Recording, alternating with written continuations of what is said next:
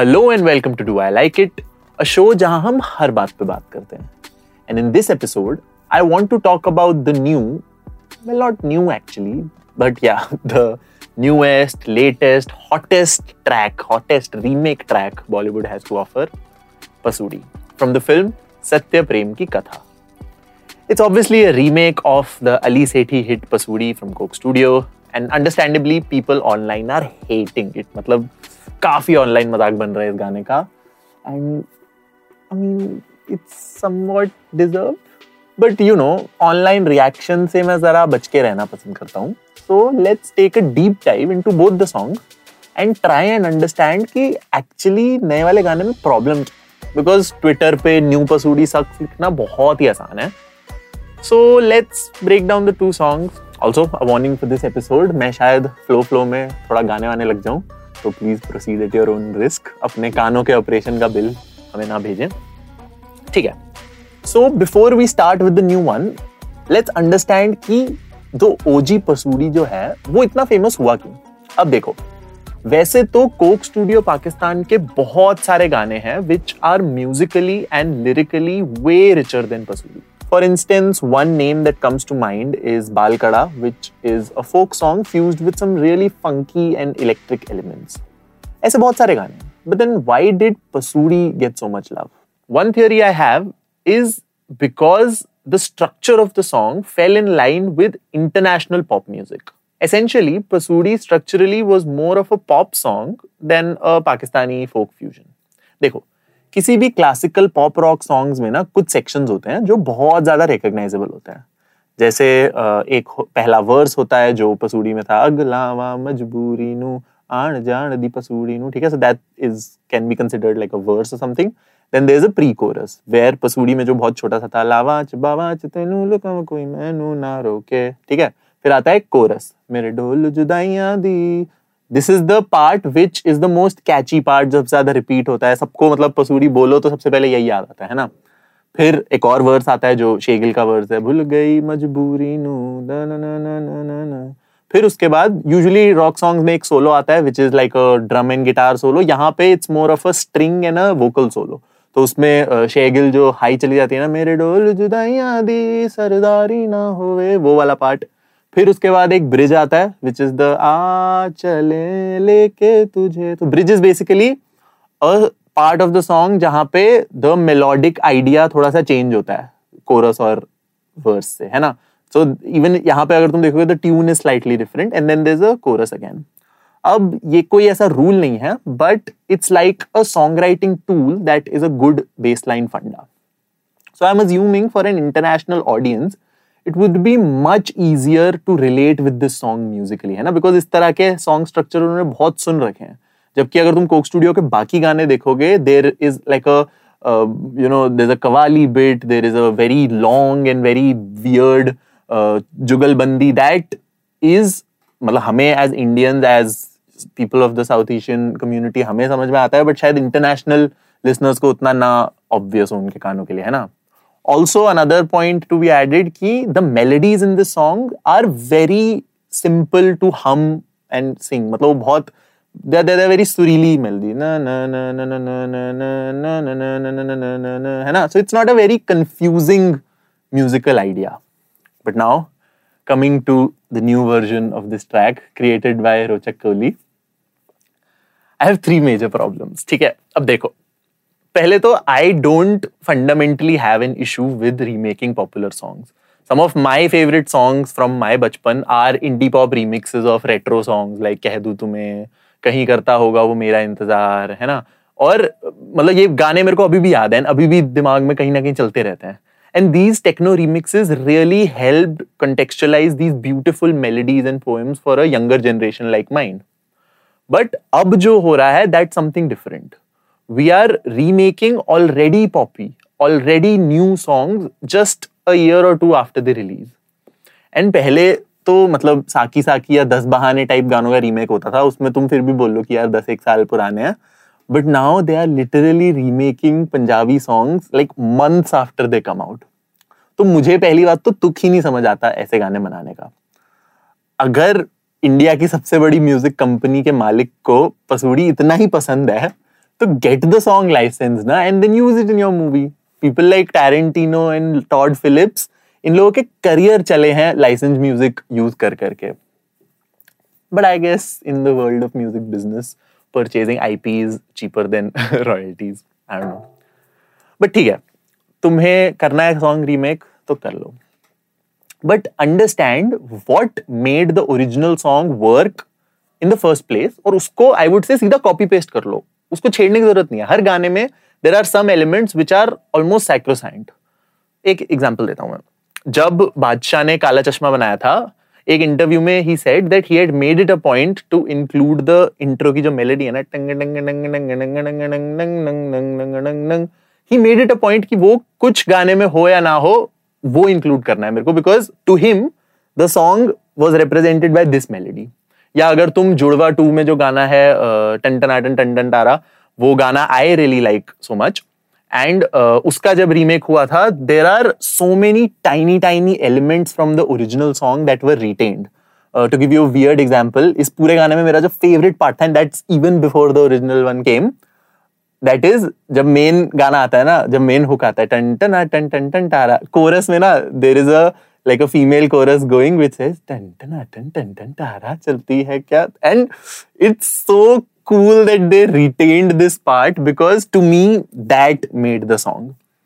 तो clearly हमने understand कर लिया है कि in all the good remakes there is one part of the song that needs to be retained. अगर तुम देखो जो सबसे classical जो the songs which started this trend of remaking songs, old songs like जो Student of the Year में वो था Disco दीवाने, या फिर बचना है हसीनो जो रणबीर कपूर वाला, these were like the first remake songs that I remember, and उसमें the hook line, the hook वाला जो part था, वो they had lifted it from the main song only. So this is how important it was to retain the original elements of these songs which people loved so much. And I think Pasoori में this element is this simplicity and catchiness of this melody. But इस गाने में तुमने इसी melody को, इसी musical idea को इतना कंफ्यूज कर दिया. There are just too many musical and lyrical ideas going on. The simplicity of the OG Pasoori was its USP, और वही तुमने यहाँ पे इतनी कॉम्प्लिकेट कर दी. आ जाओ, let's count how much melodic ideas are going on. There is, सबसे पहले द सॉन्ग स्टार्ट्स विद आवाज दूं मैं पुकारूं तुझे, विच तुलसी कुमार सिंग्स. ठीक है, that's a different melody all together from the rest of the song. Then Arijit Singh comes and he says बिना तेरे दिल का ये गुजारा नहीं निकलता something. And by the way, both of these are not in the original song का melody. So already disconnect हो गया मेरे को. Then 30 seconds into the song we get the first reminder कि हाँ चलो पसूड़ी भी है, जहाँ पे they go with रावा चबावा चना कोई मैनू ना रोके, है ना. फिर वही नॉर्मल कोरस आता है, मेरे ढोल जुदाइयां दी. Cool, as expected. लिरिक्स थोड़े ऑफ है but I'll get into that in a bit. उसके बाद शेगिल वाला जो वर्स का जो काउंटर पार्ट है, उसमें तीसरा ही आइडिया स्टार्ट हो गया. मतलब the part where she says चल दिया दिल तेरे रास्ते, that's a third melody all together.